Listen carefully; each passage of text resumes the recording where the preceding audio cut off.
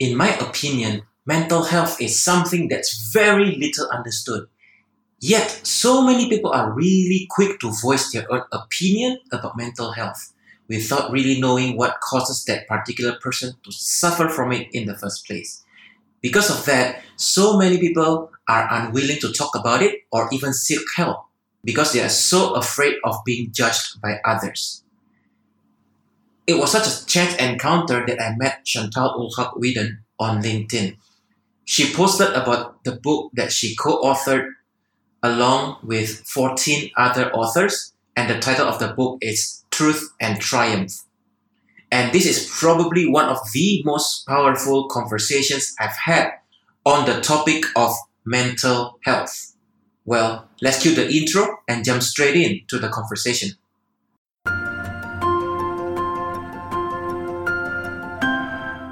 So the big question is this: how is it possible that shy and socially awkward individuals like us can have the confidence to approach a stranger and strike a meaningful conversation? To have the ability to network and connect with yourself so that you can network and connect with others. To not only survive but thrive in this noisy world and be the connector you're meant to be. And at the same time, be the truest, most authentic version of yourself. That's the question, and this podcast will give you the answer. My name is Ping Hendra, and welcome to Network and Connect podcast. Thank you. So, like you said, I'm a lawyer. I didn't think I was going to be a lawyer when I was younger, I have to admit. It's something that I fell into in my mid-20s. I was actually at the end of doing a degree in music, entertainment and arts management, which is very different. And in the final year, I had to do 2 law modules on intellectual property and then on contracts. And that really got me going in terms of wanting to start a career in law. So I finished that degree and then went straight on to another degree in law. And it took me about, I would probably say 5 years to go from finishing my degree in law to actually getting a training contract. So in the UK, you can't become a solicitor at the moment or a lawyer until you have done 2 years training. So you have to get this training contract, and it's difficult to get. They're not easy to come by. There's a lot of people who you're competing with. And so it took me 5 years to go from actually finishing my degree to actually getting this training contract. In between, I worked as a legal assistant, as a paralegal. But yeah, it takes time. It's not necessarily really quick. But I went from newly qualified to being a partner in the law firm within 2 years. So it was pretty quick in terms of progression. And I loved it. And I genuinely thought that this was going to be what I'm going to do. So I got to the top as a partner and then realized very quickly that I had been chasing the wrong dream. And that being a partner in a law firm wasn't actually what I was meant to be doing.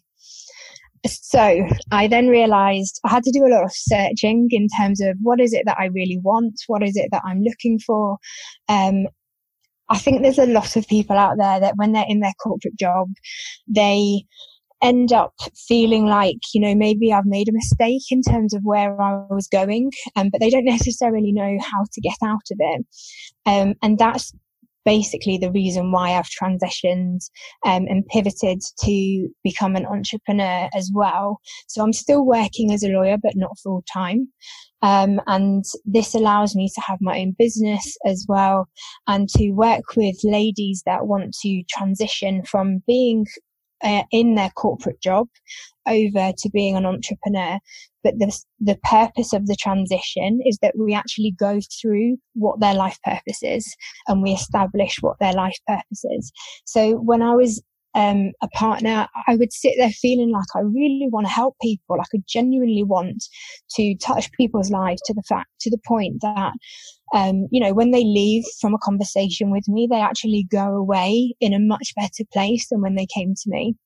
And as a lawyer, yeah, we help people, but it's not the same. It's not in that same way where you're going to have a genuine impact on somebody's life.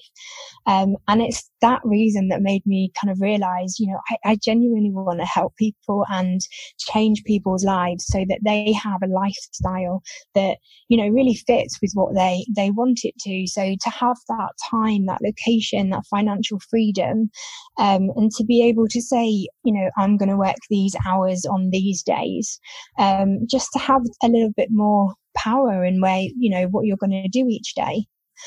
Plus the clients that you're going to work with. So as a lawyer, you generally don't have a choice with who you're working with.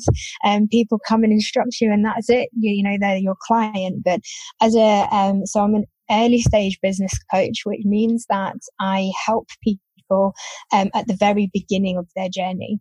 So I help them to find their passion, to then create a business plan, and to get started with their business. So we work together for 6 months, and because there's a lot of people in corporate who, to try and say to them, we're going to have weekly sessions, weeks come around really quickly, and it's probably too much. So we tend to only do it every 2 weeks. If somebody's really all in and they want to do it quicker, I can do it quicker with them. But I think realistically, you need that 2 weeks in between to be able to, process things and work through things each kind of couple of weeks. So having a transition or pivoting to something different, it's not a quick thing that you can do. So you need to be able to take that time to really dig deep. So we look back at your past experiences. We look back at how people have influenced our belief system today. So it may be that when we were growing up, we've been surrounded by people who've been telling us that we can't do certain things because, maybe they don't think that we're necessarily bright enough, or they don't think that we're, they feel that because we're a woman, then, maybe it's not the right job for a woman. Or there's lots of other reasons why people might sit there and think, that they might have been told that when they were younger that this type of job isn't for you. And so I want to go through that with each client, and we break it down and we rebuild that belief system so that the person goes out there with a massively different mindset. So for me, I think mindset is very, very big, and that kind of comes into other things that I do around this, which involves mental health work as well. But for this particular program that I'm doing, then we delve into the history, and then we look forward and we kind of visualize how things are going to be, look at what their passions were when they were a child that they may have forgotten. It may be that they have skills in their corporate job which they can use as a coach or as a consultant or, just as a strategist in any way that they want to use it. So it's amazing to see people kind of come to life and then to realize what their passion truly is, and to think, I can live this every single day, and really help people, because that's what the people that come to me are wanting as well. They're looking to help other people as well. Wow. You are a lawyer, so what's your specialty? So I work in something called Court of Protection, and in the UK, that's for people who've lost mental capacity. So they're vulnerable people who either they haven't ever had mental capacity because they might have had a brain injury when they were younger, or they may have had a brain injury when they were an adult, and so they've gone from maybe having a normal life and a normal job to all of a sudden not being able to function in the normal world. And so they need somebody that's able to look after their property and their finances, and to make sure that they're getting everything that they're meant to be getting. So on a simple term, it would literally be like paying somebody's bills and making sure that they're getting the right income coming in. But then there's obviously a lot of contentious issues. So we sometimes help clients who are Siblings generally, and they may not necessarily see eye to eye about how somebody's going to help manage their money, their parents' money, for instance. And so that's when the contentious side comes in, and you end up going into litigation. And we have to show the judge basically why our client is the best person for the job. And sometimes when siblings can't get on and they've got an elderly parent, it may be that actually a professional has to be appointed because the siblings just aren't ever going to see eye to eye. And so that's where we come in as lawyers, and we're there to help deal with things if there's a family breakdown. If there isn't a family breakdown, we can make an application to appoint a family member to help manage somebody's property and finances. But also it's for health and welfare. So on the health and welfare side, it may be, for instance, that there might be an elderly gentleman or elderly lady who's in a care home, and they're actually saying to somebody, I don't want to be here.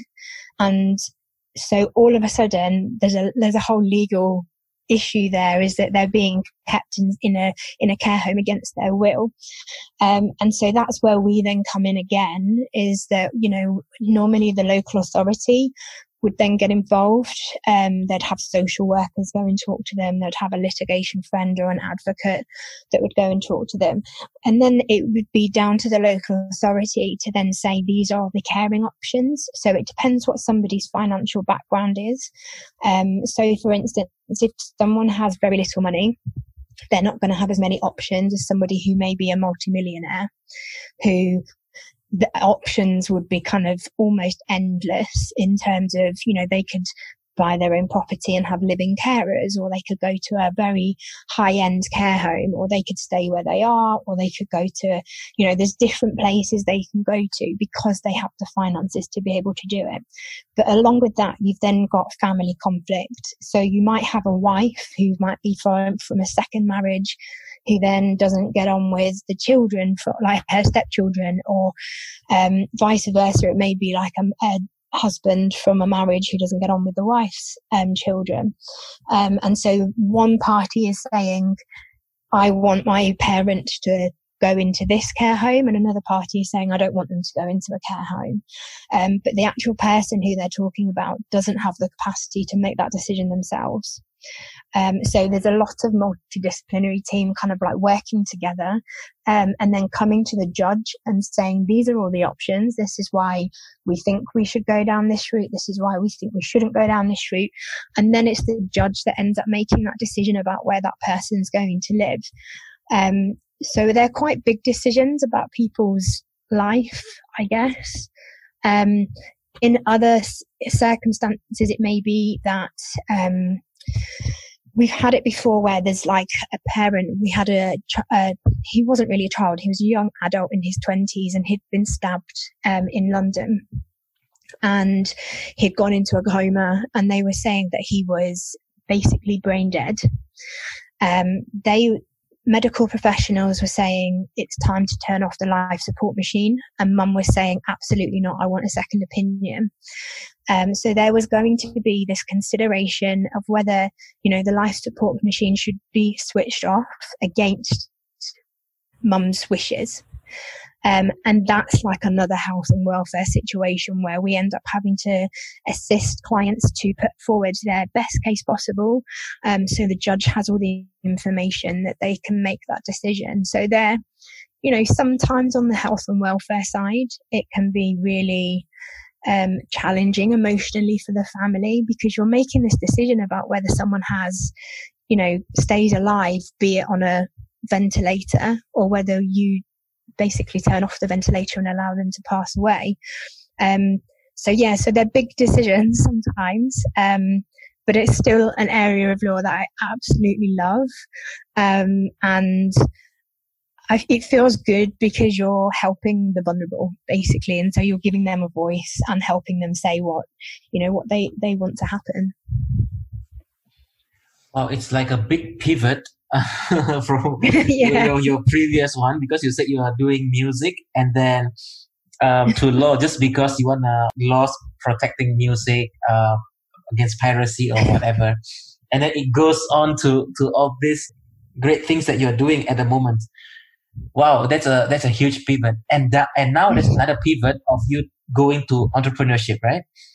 Yeah. And you said earlier that there are some reasons that perhaps it's not fulfilling or something. I'm not sure about your case, but you said based on your client's life, right? You said maybe it's not fulfilling at the corporate job. That's why they want to you help them to move to entrepreneurship. What is that Yeah. for you? For me, it's about realizing when you've had a dream and you've worked hard to get to the top of that dream, and you get to the top and then you realize actually this isn't what I was supposed to be doing.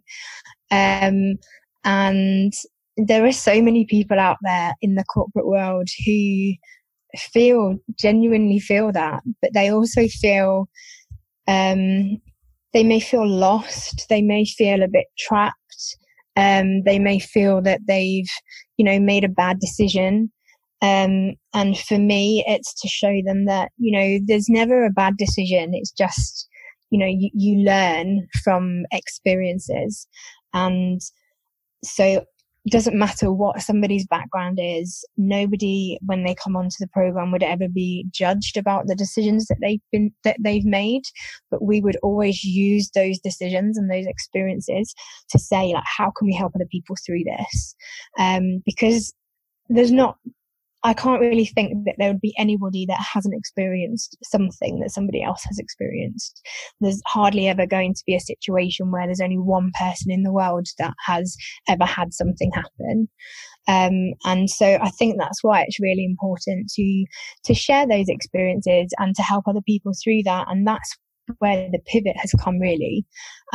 So whilst I was I wouldn't necessarily say I was unhappy as a partner, but I just knew that it wasn't for me. I knew that the office politics, having to deal with, office relationships, I knew that I could spend my time much more wisely with other people and have a better impact. So generally when you're in law, unless you're winning in a case, even if you win, in our kind of area, there isn't a situation really where I can think that somebody would be constantly positive, because you're fighting for something that you genuinely feel is right. And so I think in my area, it's quite a negative feeling most of the time. And so it's hard to be then dealing with other stuff around you, which is negative, because, colleagues don't get on with each other, and as a partner you're having to manage the issues that are happening in the office, and then all the other stuff that kind of just generally gets pushed onto you as a partner. So for me it was so important to say, okay, I've learned from this. It's not what I want to do, but it's okay. I have learned from it, and there's going to be other people who are going to come and follow me in this, who have had exactly the same thing, maybe not as a lawyer, they may have been doing something else in the corporate world, but they will have also got to the top of where they're wanting to go, and then realised actually I'm helping somebody else's dreams come true and not my own. And it was for that reason, and just the positivity that came around personal development and, working with clients who genuinely want to make a difference. That was life-changing for me. So as a partner, I did go through some experiences in terms of mental health issues. It wasn't because of the job, it was just because of the situation at the time. But I think that's still something that I talk to a lot of people about, because mental health is something that so many people don't want to talk about. But there's no shame in it. Mental health happens to everybody. Everyone has mental health. It's either a good mental health or maybe a poor mental health. And so it's, for me, I don't understand why people shy away from talking about it, because it's natural. But also when someone comes to you and they say, I'm struggling with my mental health and I need some help, it's about knowing how to help them to the best of your ability. And for me, it's not about, I'm not trained in dealing with mental health at all, but it's about knowing that you've got the right place to signpost somebody to, so they're getting the right support there. And I mean, we're lucky in the UK in that there are mental health services specifically for lawyers, because sometimes, just caseloads and the amount of stress that happens in the law firms, it's inevitable, but everybody has stress in their job, no matter what job you have. And so, it's not that lawyers should be singled out at all. It's just the fact that, there's something specific. So that particular service knows what it's like to be a lawyer. And I think that's the most important thing, is that you're actually you're helping people to find the right support for them at that moment in time. I have a question that I want to ask you. When you said that, when someone speak to you and said, for example, let's say I'm just a normal guy, and then one of my friends told me and said, "Hey, Ping, I have some issues with stress, anxiety, with shyness, and how can I, who doesn't have any experience, but I want to help him or her to get better, or at least to just, he or she is fine. How can I, without any experience, be able to do that?" To help them? Not to help them in a way, kind of like to just make them feel better. Maybe through them speaking to me, they might feel a little bit better, because it's, it has been kept inside their head all the time. Yeah. What do you think we should do? So for a lot of people, I think just being able to talk often helps. But the important thing to remember is that unless you're a specialist actually trained to deal with mental health, it's not our place to then be giving advice to other people, because mental health is, I wouldn't expect somebody to come to me and say, I've got a problem in, like, a physical problem in my body, can you help me? Because, I'm not a doctor, I'm not trained to deal with that. But I think there are a lot of people who, when it comes to mental health, a lot of people seem to think that they are, I know how to deal with it because so-and-so, I know somebody who had mental health issues, and this is what they did, so this is what I'm going to tell you to do. But actually, that each person needs to have specific support, because we don't know their backgrounds necessarily. So for me, for example, my mental health was actually around, I have chronic migraines, so I have a pain in my head every single day. So when it comes to trying to remember, say for instance, I was saying to one of my colleagues, can you do X, Y, Z? And the next day I'd ask someone else to do it, forgetting that I'd already asked someone else to do it. And I spoke to my neurologist about this, and he said that's totally normal, because in your brain it's not remembering the task, it's remembering that you've got pain. And so for somebody to then, I think for me it was about realizing that I was in my mid-30s, and that I'm effectively somebody who has a problem remembering stuff, if my pain is bad.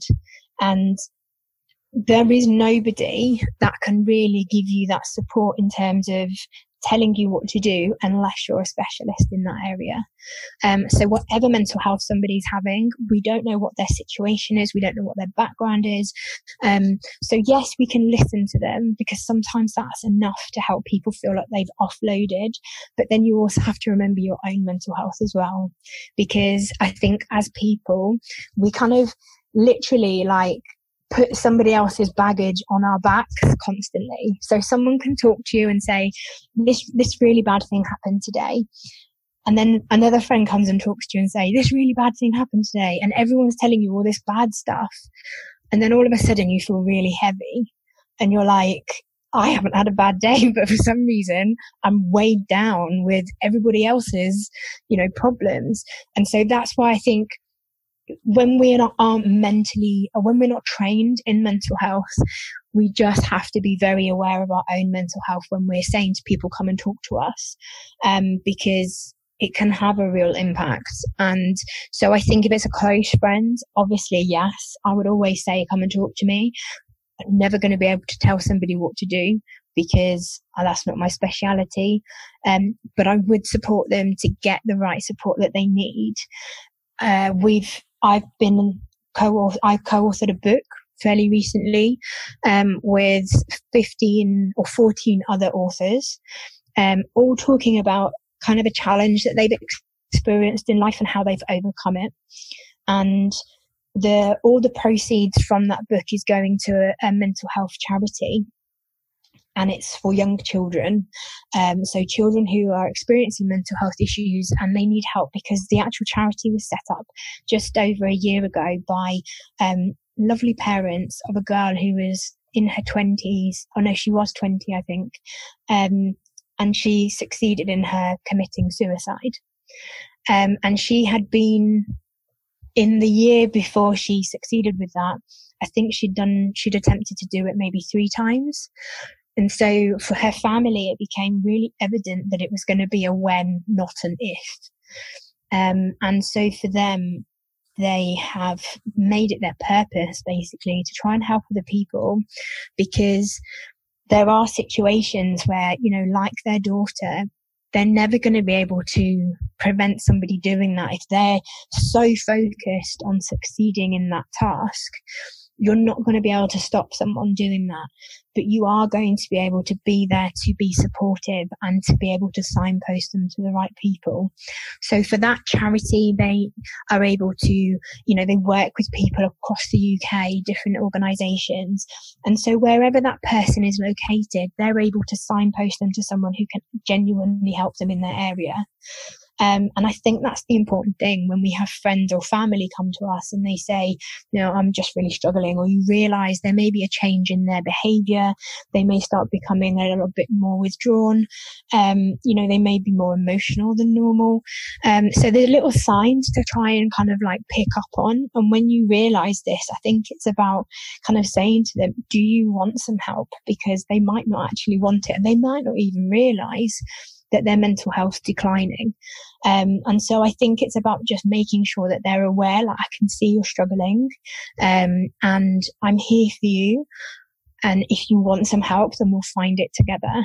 And it's about kind of helping them get on their journey to finding the right person who's able to support them. And sometimes that involves a team. It's not just one person. It might not just be a psychiatrist. It might be, the psychiatrist and, a multidisciplinary team around them. So I think for this particular charity, just an example of our mental health system's very good in the UK. However, they're never going to have enough money to help everybody. And I think that's the problem. And so we would never criticize the mental health service because they're amazing. However, when you have a child or a young person who they've been in hospital because they've attempted to commit suicide, and then they're discharged from hospital when they're better, but better in mental health doesn't come just like that. It takes time. So they may be healed in terms of their physical problems if they've cut themselves or, taken tablets and harmed their body inside, or, whatever they've been doing. But then when they leave the hospital and there's no follow-up, that's because there's not enough finances for the mental health service. It's not because they intentionally want to just leave that person to it, but realistically there isn't the support there for people. And I think I can't imagine what it would be like to have to go through a situation and then be completely left on my own to deal with it, as if to be like, do you know what, you've seen the doctor for a few days now, you're better off you go. Mental health doesn't work like that. And sometimes people don't even feel that they're able to tell you that they're struggling with mental health. And that's when you have people who commit suicide and everyone around them is really shocked. And they're just like, wow, I can't imagine why he would do it. He's got a good life, or she's got a good life, or, they were happy. I was just talking to them the other day and I had no inkling of anything. And that's the most serious, is that you do get some people who, I wouldn't say play on it, but I would say their mental health may be not as serious as somebody else's, but they shout the loudest. And because they shout the loudest, they get heard and they get support. Whereas somebody who's kind of trying to deal with it on their own and they're not really telling anyone, it's those people, they're the ones that we kind of have more concern for, because genuinely, they can do things without anybody knowing, and by that time it's too late. And I mean, I've experienced that happen with friends of mine, and it's like a complete blow, like someone slapped you across the face. It's like, you're talking to somebody like just yesterday, and then, you hear the next day that they've done something, and it's just like, wow, So I think for me, it's about being there for your friends, showing them that you can help them get the support, but you're not necessarily the person that can help them. But to just make them aware that you're here, that you're going to be there to listen, to support them, whatever they need, but that they need specialist help, and it's nothing to be ashamed of. And just generally to kind of just check up on them. Do they need anything? Do they want to come round for dinner? Or if they don't want to come round, because sometimes when you're struggling with your mental health, you don't really want to be around people, but it may be really helpful if someone goes and takes them some cooked dinner, or, simple little things that just show them that they're not on their own. I have two-part question. Number one, if you, my dear listeners out there, if you have some kind of mental health challenges, what are some of the ways you can do to speak up without having the feeling of perhaps like guilt, shame, or feeling let down or things like that? That's number one question. The second follow-up question of that would be, who are the type of friends or people you should speak with? Sometimes people will be like, if it's me or if it's the society or something else, before they want to speak to professionals, perhaps they want to speak with a friend or someone like that. Who are the types of friends they should, or the types of people they should reach out to? So those are my two questions. Okay, so I think in terms of the first question, let me go with the second question first. Okay, the types of people that I would talk to are the ones that you can telephone in the middle of the night and tell them you have a problem. Those friends that are so close that that no matter what, they're going to be there till the end of time. I think generally most people have at least one of those people. And they're the people that are not going to judge you. And they're actually going to, sometimes they might be relieved that you're actually kind of reaching out and saying, look, I think I need some help. This has been happening. And they might be having seen like changes in behavior, but they don't necessarily know whether they should say anything because they don't want to offend you. And, but they're the people that generally, they're not going to judge you. So yeah, definitely the people that are really close. For me, I have to be honest. I had some family members who, when I was at a very, very low point, I'll be kind of upfront about it. So I went through a period of time, when I was a partner in that law firm, where the pain in my head was so bad that I got to a point where I was like, no tablet helps. They can't find anything to stop the pain. The only way that I can stop the pain is to not be here anymore. And so I went to a train station, stood on the platform, and every time a train went past that was going at speed, I would try and psych myself up to be like, come on, like you can do it. If you just jump off now, the pain's going to go. That's it. It'll stop. You don't need to worry about it anymore. And when you're in that place, if you're able to then just reach out to that somebody. So for me, that was my husband. I rang him and he had no idea where I was. They are mental health professionals that they come and assess a situation so that if somebody is literally in the middle of a crisis and potentially putting their life and other lives at risks, they would look to intervene basically. So I was at work and went into a meeting room, and I had a crisis team meeting on the telephone with a mental health nurse. And she said, okay, when you come home tonight, we're going to come round and see you at home. Nobody at work knew that I was literally in the middle of going through all of this. And I think some people were surprised when they later did find out, because although you kind of do change a little bit in your behavior, sometimes you can still hide things.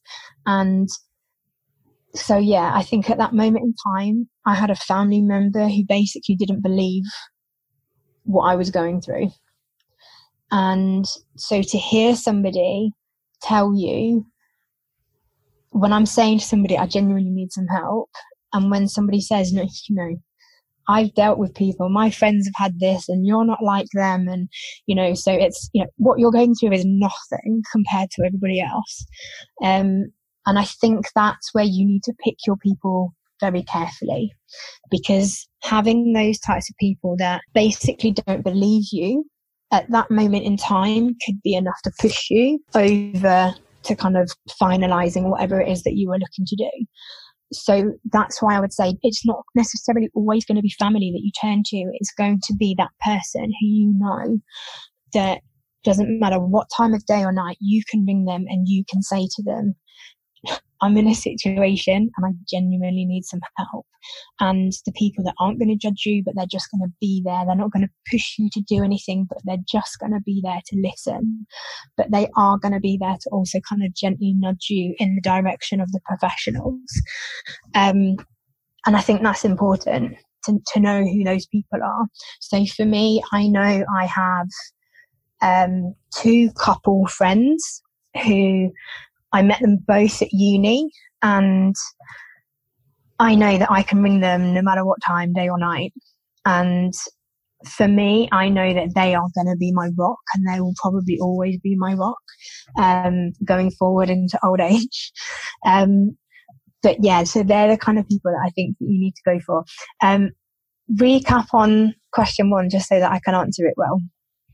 The first question would be, if you have some dealings with mental health or issues that you don't know is mental health, and you want to speak to someone or tell people about it, just like your case, how would you do that in such a way that, and also you need to be mentally prepared, right? That you don't want to be ridiculed or you don't want to be looked down upon, things like that nature. I think that's really difficult, because I think it depends on the situation and why your mental health has started going down on the spiral. So the first time that I struggled, I was a young adult, and I had experienced a sexual abuse issue, and my parents weren't aware of this. And I went to a counsellor and I said to her, how do I tell my parents? And she said, sit them down on the sofa and tell them that you're going to tell them something, and then when you walk out of the room, you don't want them to ask you any more questions. That's it. And I was like, are you serious? Like, any parent is going to say how, what, why, when, they're going to have so many questions. So I then didn't tell my parents, because I was like, I don't know how to tell them. And I think that's really hard when you've experienced something that, even if it's your mental health, if it's the mental health that's the issue where you're struggling to tell somebody about something, there is no one way that you can approach somebody and say, hey, I'm going through this right now. And I think the way that you would deal with things is very different depending on how your mental health has come about. So it may have been that there was a scenario that happened, and then obviously from that scenario, things have just kind of broken apart. It could be that there's things that have gently increased the pressure, and you've got to breaking point and you're like, I can't do this anymore. So there's so many different ways that you could, that could lead you to poor mental health, that then knowing how to share that with people without feeling like potentially you might get ridiculed is quite hard. But I think, again, when you know that person who you can approach, then go to them. if you feel that you don't have that kind of person, the best person for me is always a doctor. To go to your doctor and to say, look, this is what I'm experiencing, because it's your doctor who can then refer you to the right professionals in that area.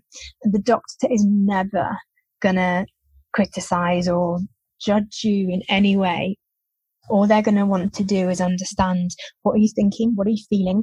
How long has this been going on? Do you need some support in terms of counseling? Do you need support in terms of maybe antidepressants?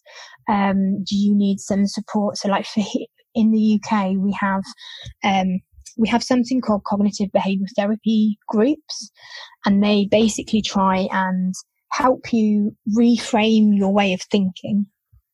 And so for some people, going to that kind of group might be sufficient for them, because then it will give them the strategies and the tools to then, when they have a negative thought come in, to then repurpose that thought and then have it become a positive thought.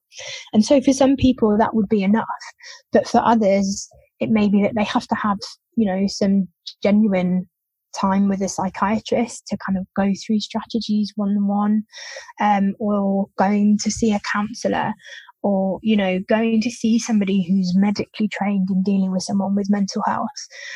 So if you don't have that special somebody that you can go to, and you know that they would never judge you no matter what, then I think the best bet is your GP, like your doctor, because that's what they're trained to do. They're there to help you, and they're there to give you the right advice and the right guidance, and to signpost you to the right people. You mentioned that you have chronic pain every single day.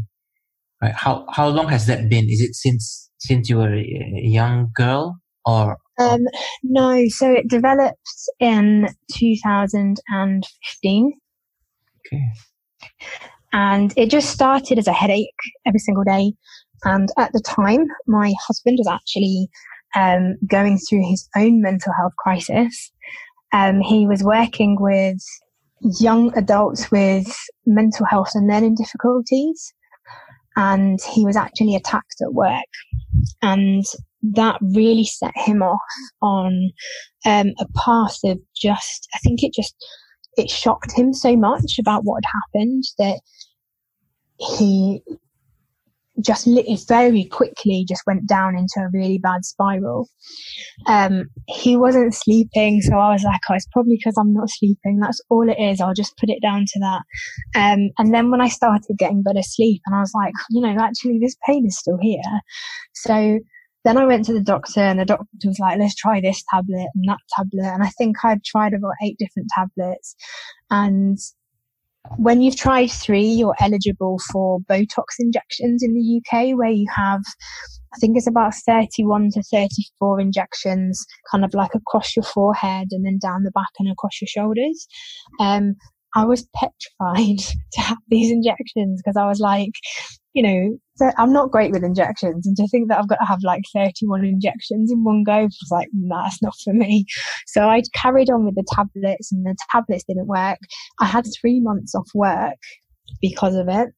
And I got to the point where I was like, I couldn't drive because the tablets were making me so drowsy.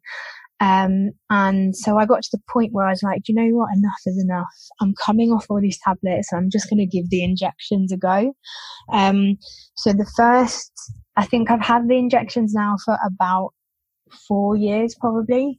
So you have them every 3 months, and it basically, the purpose of the Botox is it kind of like paralyzes the muscle, so that you can't kind of like, when people have Botox here, it stops them being able to like move their head up and like their eyebrows up and down.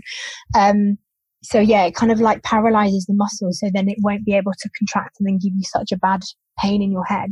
So that's the reason for the Botox. But the trouble is, it doesn't always work.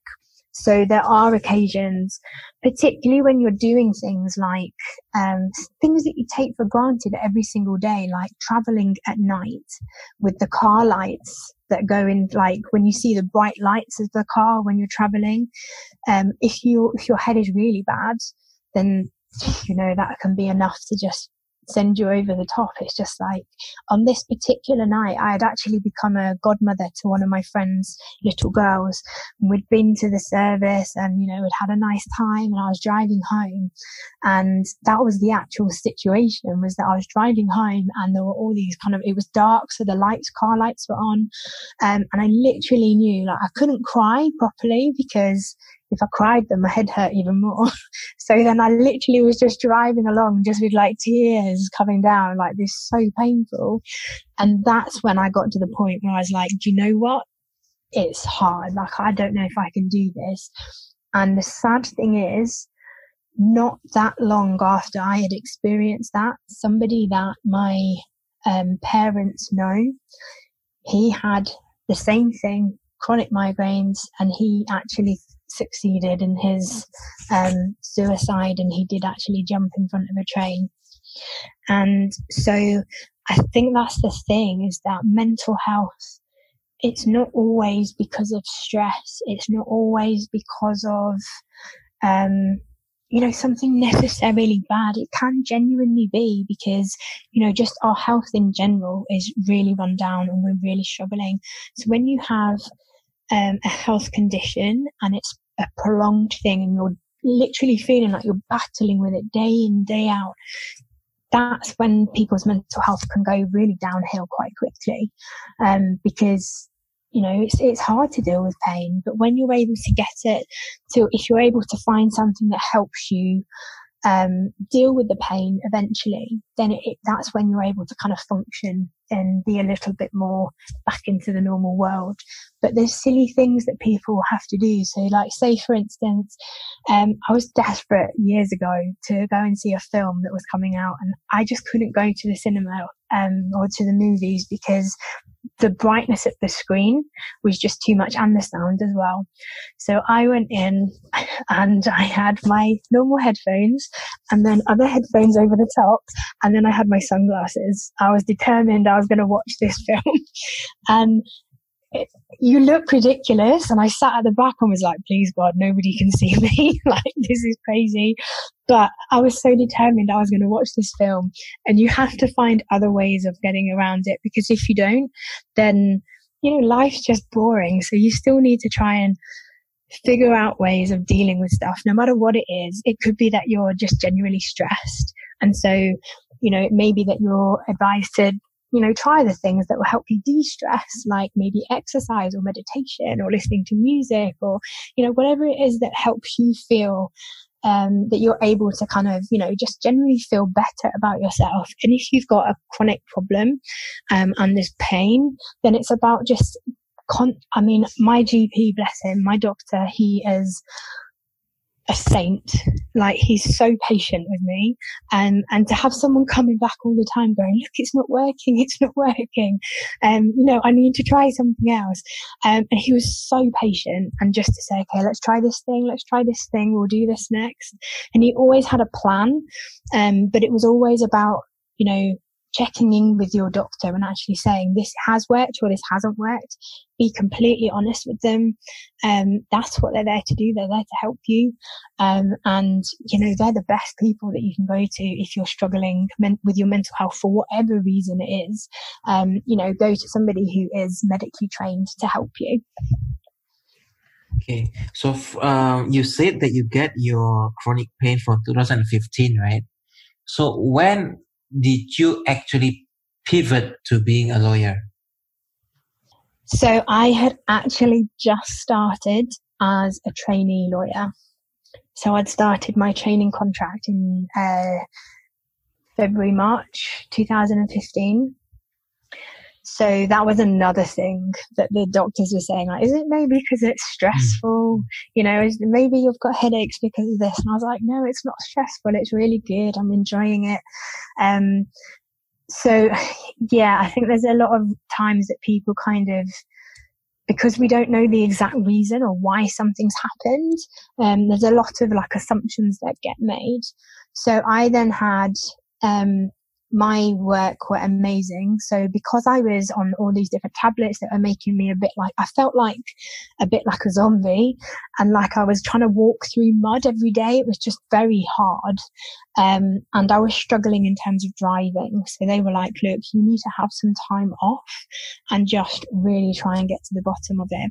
So they were amazing. And basically I had 3 months off when I was training as a lawyer, and they were so amazing being able to help me with, just getting to the kind of bottom of everything and, why things were happening.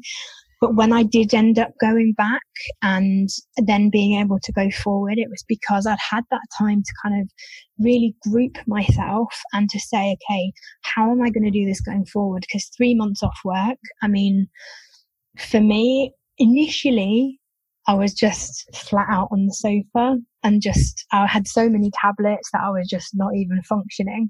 But then when I came off the tablets, I was so desperate to get back to work. So I was like, look, guys, I'm so bored at home. Like, come on, I need to come back. But yeah, they were amazing. So then I had about 18 months with them training, and yeah, then qualified, and I was still going through the pain. But it's just something that you kind of have to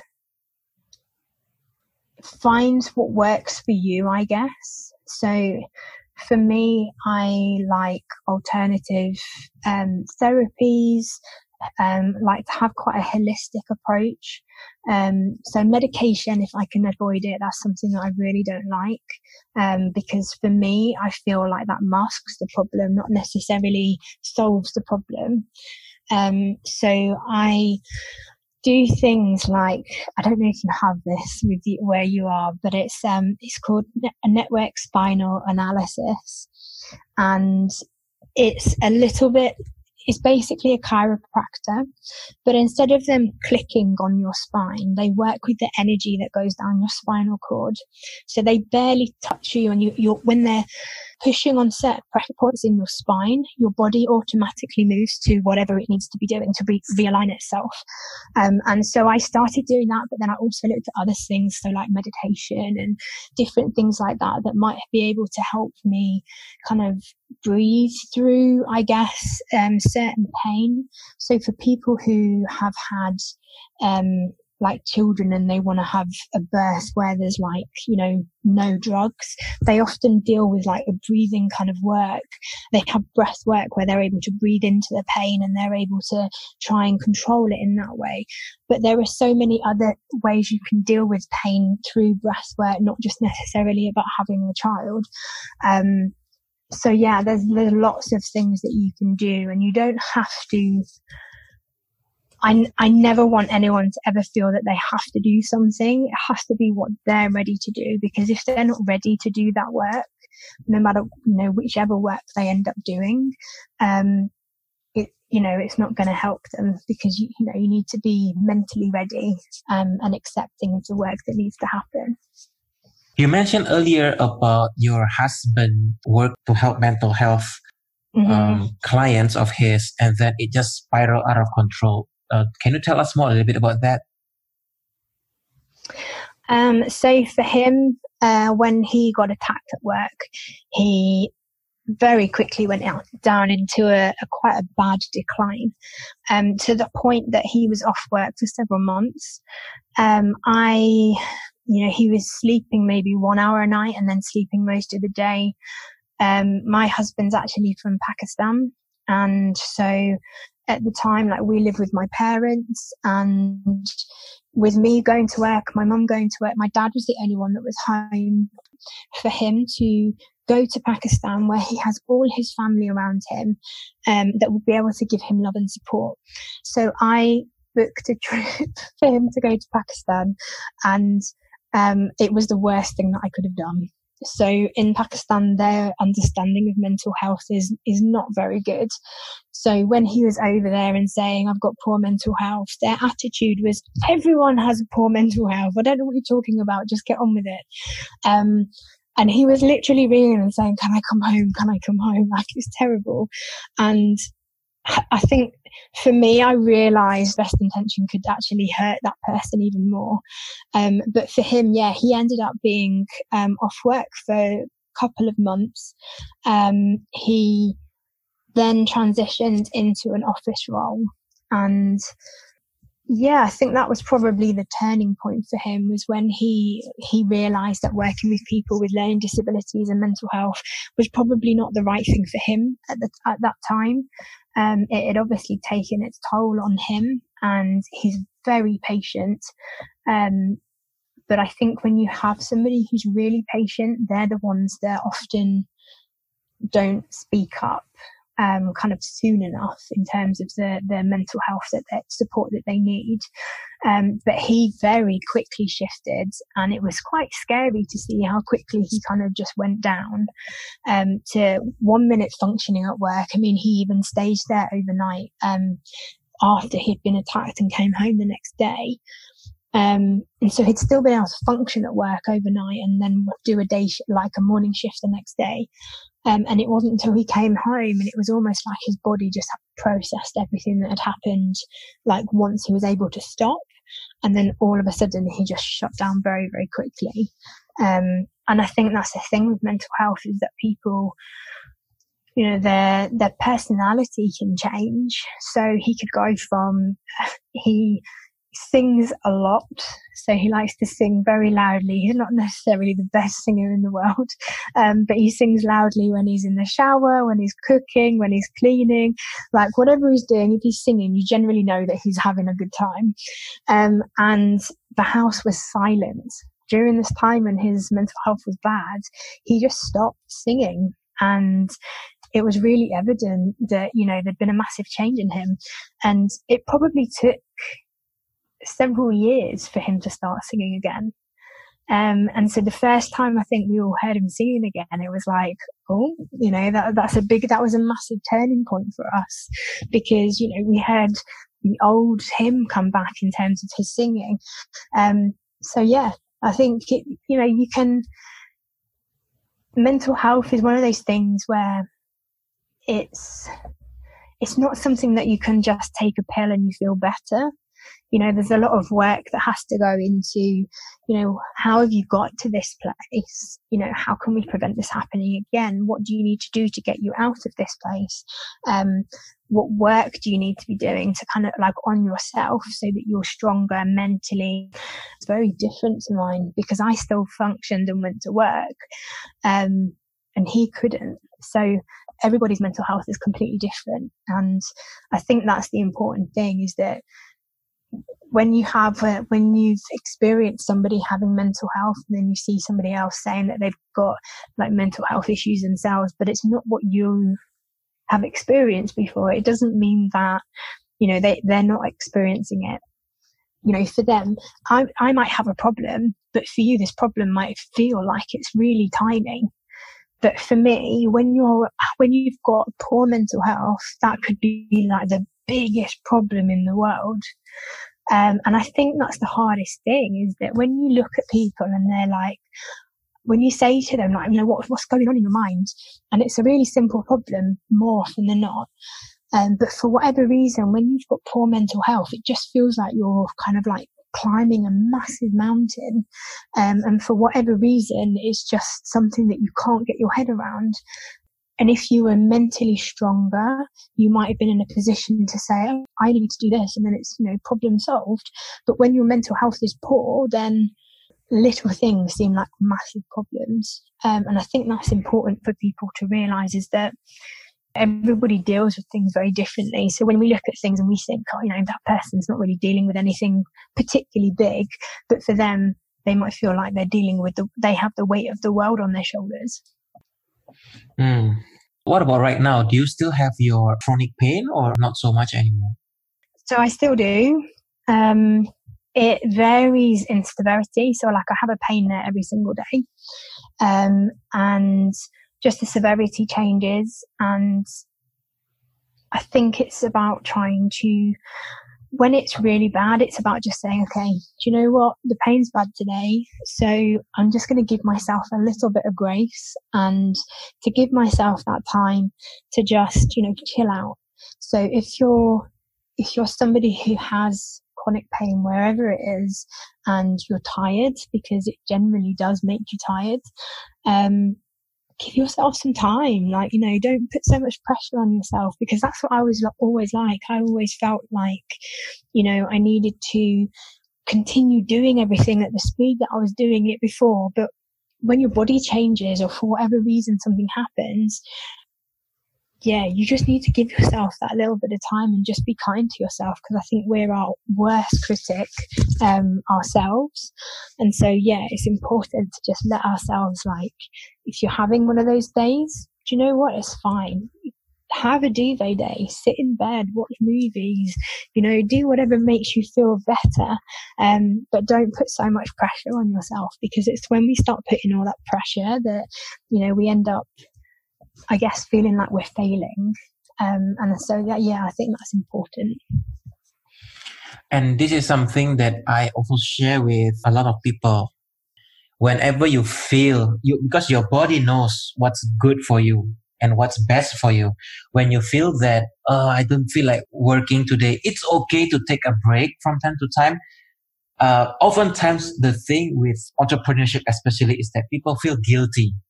Oh, I'm taking a break. It means, you know, my competitor or someone else will push past me because I'm taking a break. And because of them, they just keep working on and on and on and on without taking a break. And that actually breaks them down. Yeah. What advice can you give? I mean, especially you right now, you're working with, you know, would-be entrepreneurs. And I'm sure they will also experience similar things from time to time. What's the advice that you can give them? I think this is why I found that it's important to have the 2-week gap between our sessions, is because to add some kind of training on top of, you know, everything that they're already doing, it's just added stress. And so, you know, you're not going to function well if you're exhausted, and your business isn't going to function well if you're exhausted. So it is about having that little time, even if it's, you know, one day every few weeks where, you know, I'm going to completely switch off from social media, switch off from, you know, everything, and just spend time doing whatever it is that you genuinely love and that gives you energy, so that when you come back the next day, then you're really energized and ready to hit the ground running. Stay tuned for part 2 of our conversation. So, if you haven't already, please subscribe to the podcast so that you will be notified whenever new episodes airs. If you have any questions or feedback, or if you know someone with amazing stories to share, please send an email to hello@networkandconnect.com, and I will be more than happy to connect with you. If you find this podcast helpful, please share it to your friend as well. That's it for today's episode. Thank you so much for listening, and I'm looking forward to the next one. Cheers. Bye-bye.